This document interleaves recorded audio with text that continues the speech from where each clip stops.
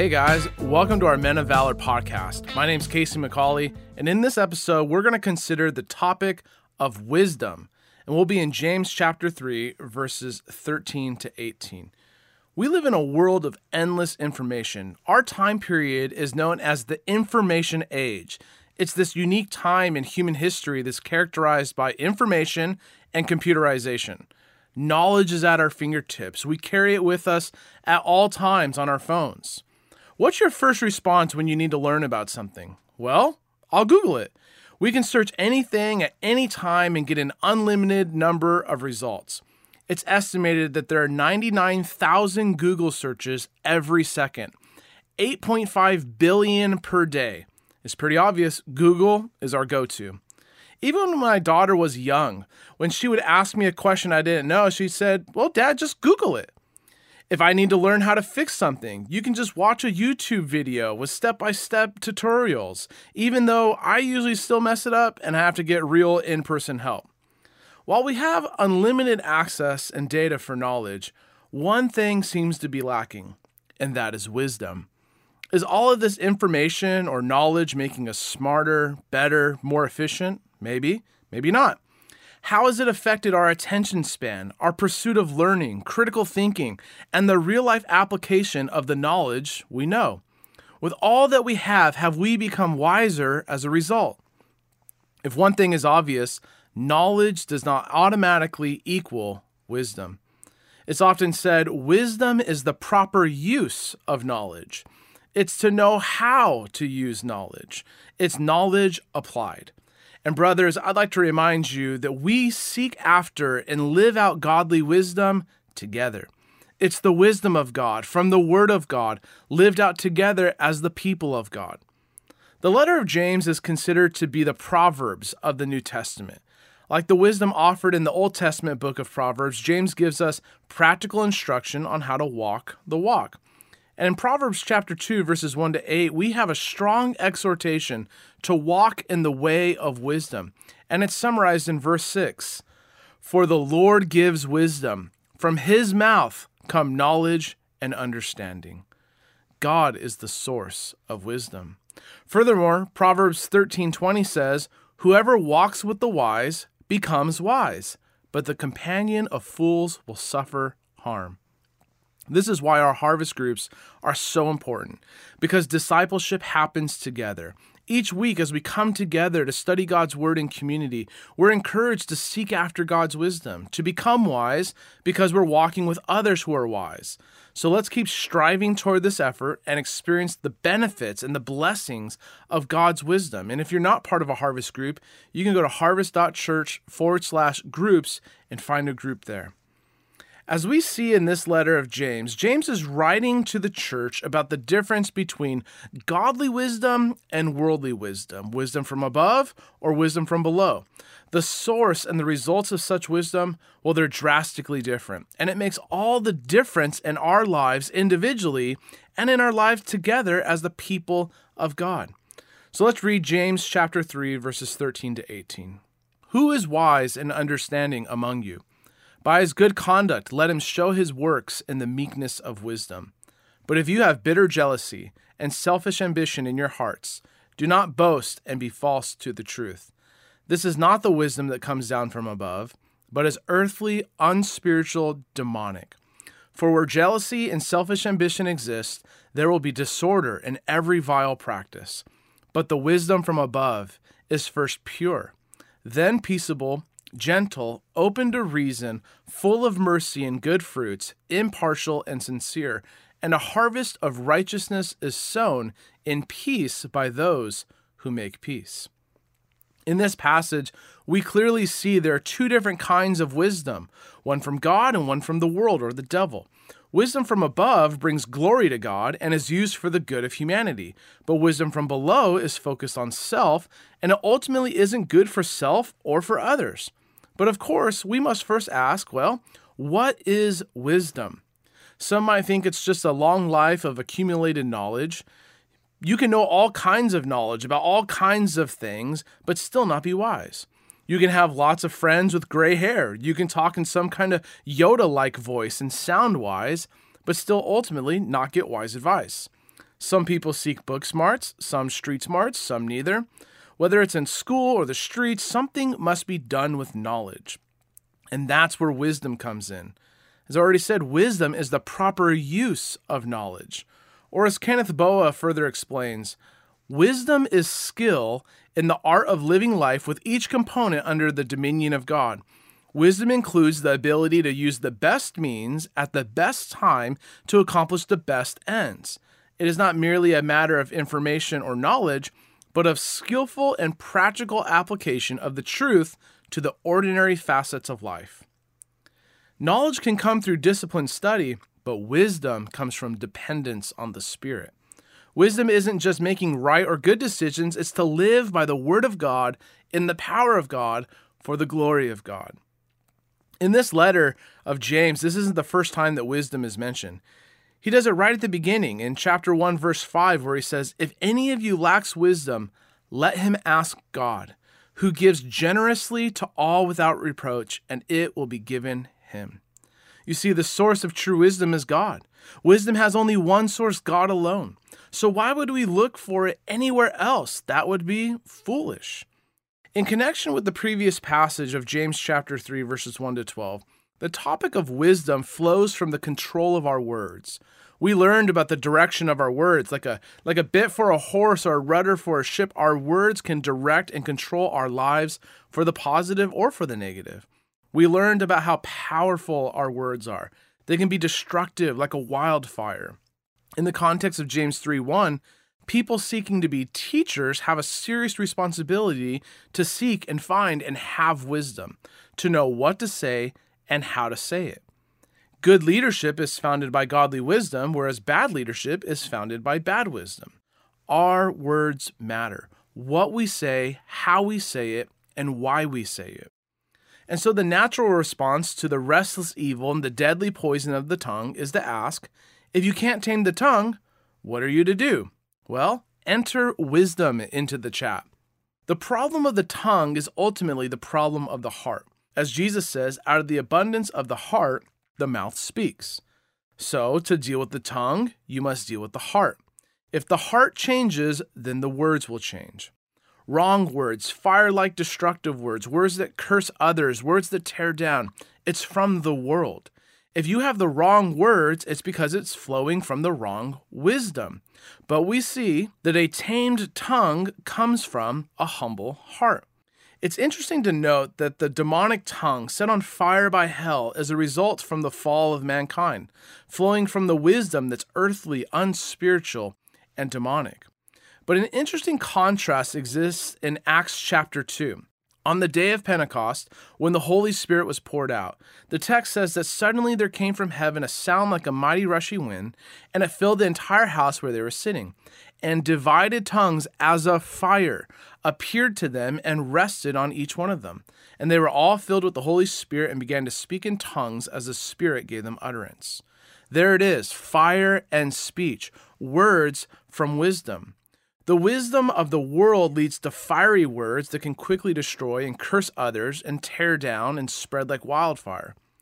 But Acts chapter 2 is the reverse of James 3.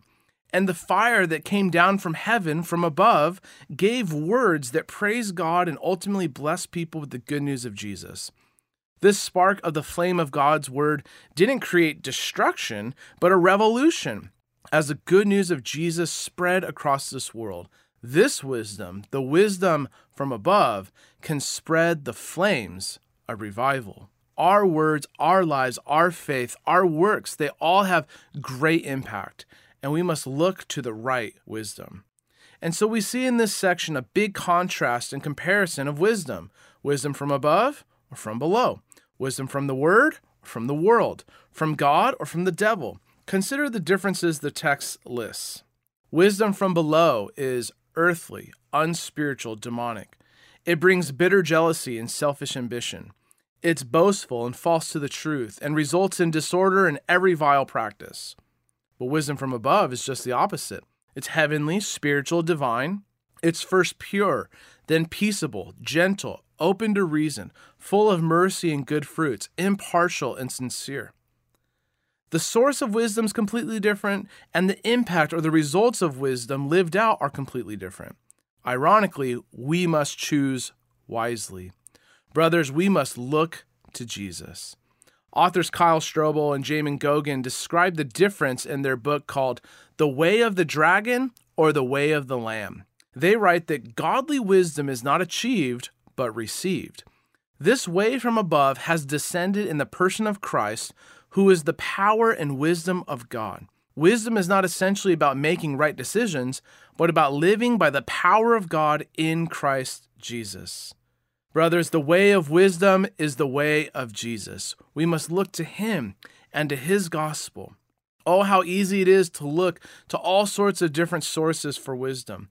We can look for wisdom in all of the wrong places, and when we do, we suffer the consequences for it. James starts this section with a question in verse 13. Who is wise and understanding among you? This question can be rhetorical, something to reflect on and ponder.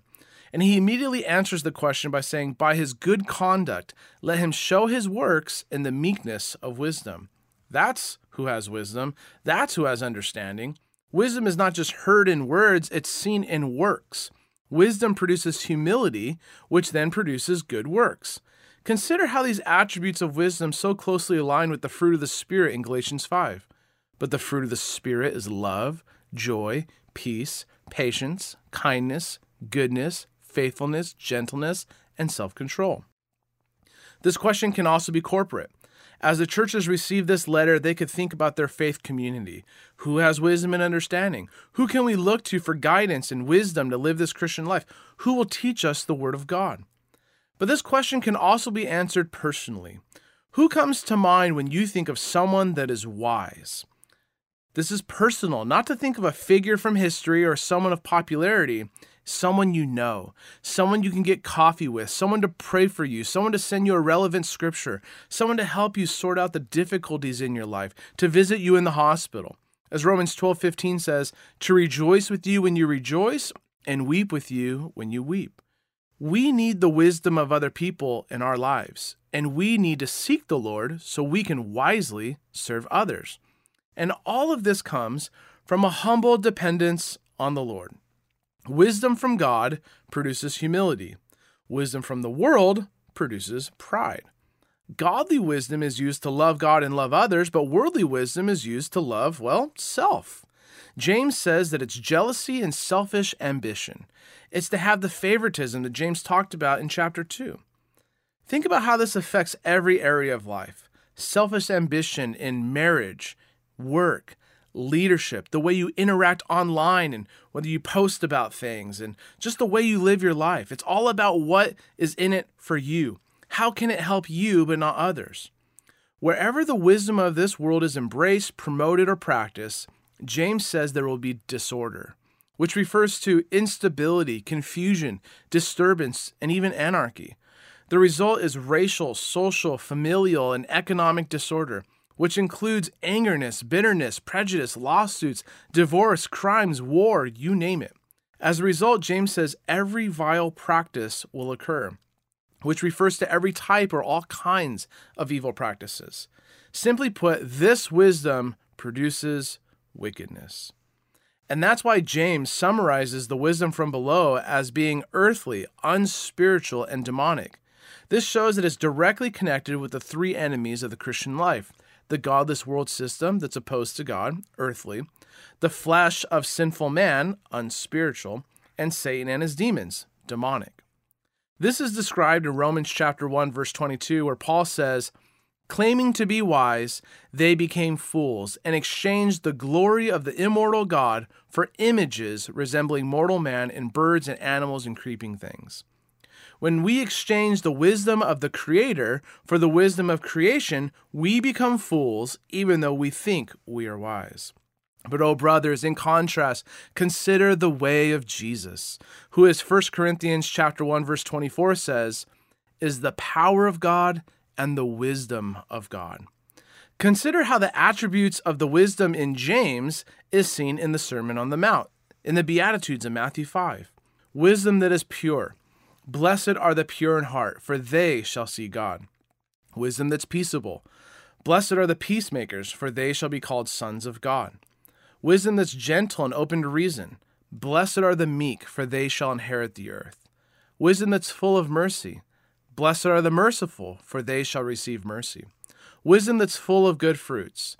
Blessed are those who hunger and thirst for righteousness, for they shall be satisfied. And so take a moment to consider these aspects of wisdom. Meditate upon all these wonderful blessings and benefits of the wisdom from above. That it's first pure. It doesn't have the mixed motives of what James calls the double-minded. Instead of being self-seeking and sinful, it's pure, which means that God's wisdom is free of contamination or defilement. It's pure and holy because it comes from the one who, as Isaiah 6:3 says, is holy, holy, holy. There's no error or impurity in God's wisdom. It's pure. After describing God's wisdom as being pure, James provides 7 characteristics of such wisdom. He writes that the wisdom from above is then peaceable and gentle.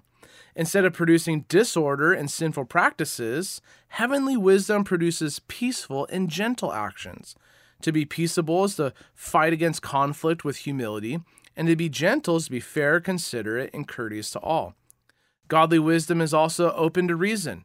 This means that those who have such wisdom are teachable and submissive, open to suggestions, and always willing to listen and accept instruction and correction. Those who receive God's wisdom are open to reason and are willing to learn from others. Why? Because they realize that it's not about them. This doesn't mean that they believe any kind of false teaching or any weirdness out there, but that they receive correction, instruction, and information with an open ear. The wisdom of this world says, be quick to speak, slow to listen. But the wisdom of God says in James 1:19, let every person be quick to hear, slow to speak, slow to anger. James goes on to say that wisdom from above is full of mercy and good fruits. These characteristics of wisdom describe the wise person who reaches out to the people around him.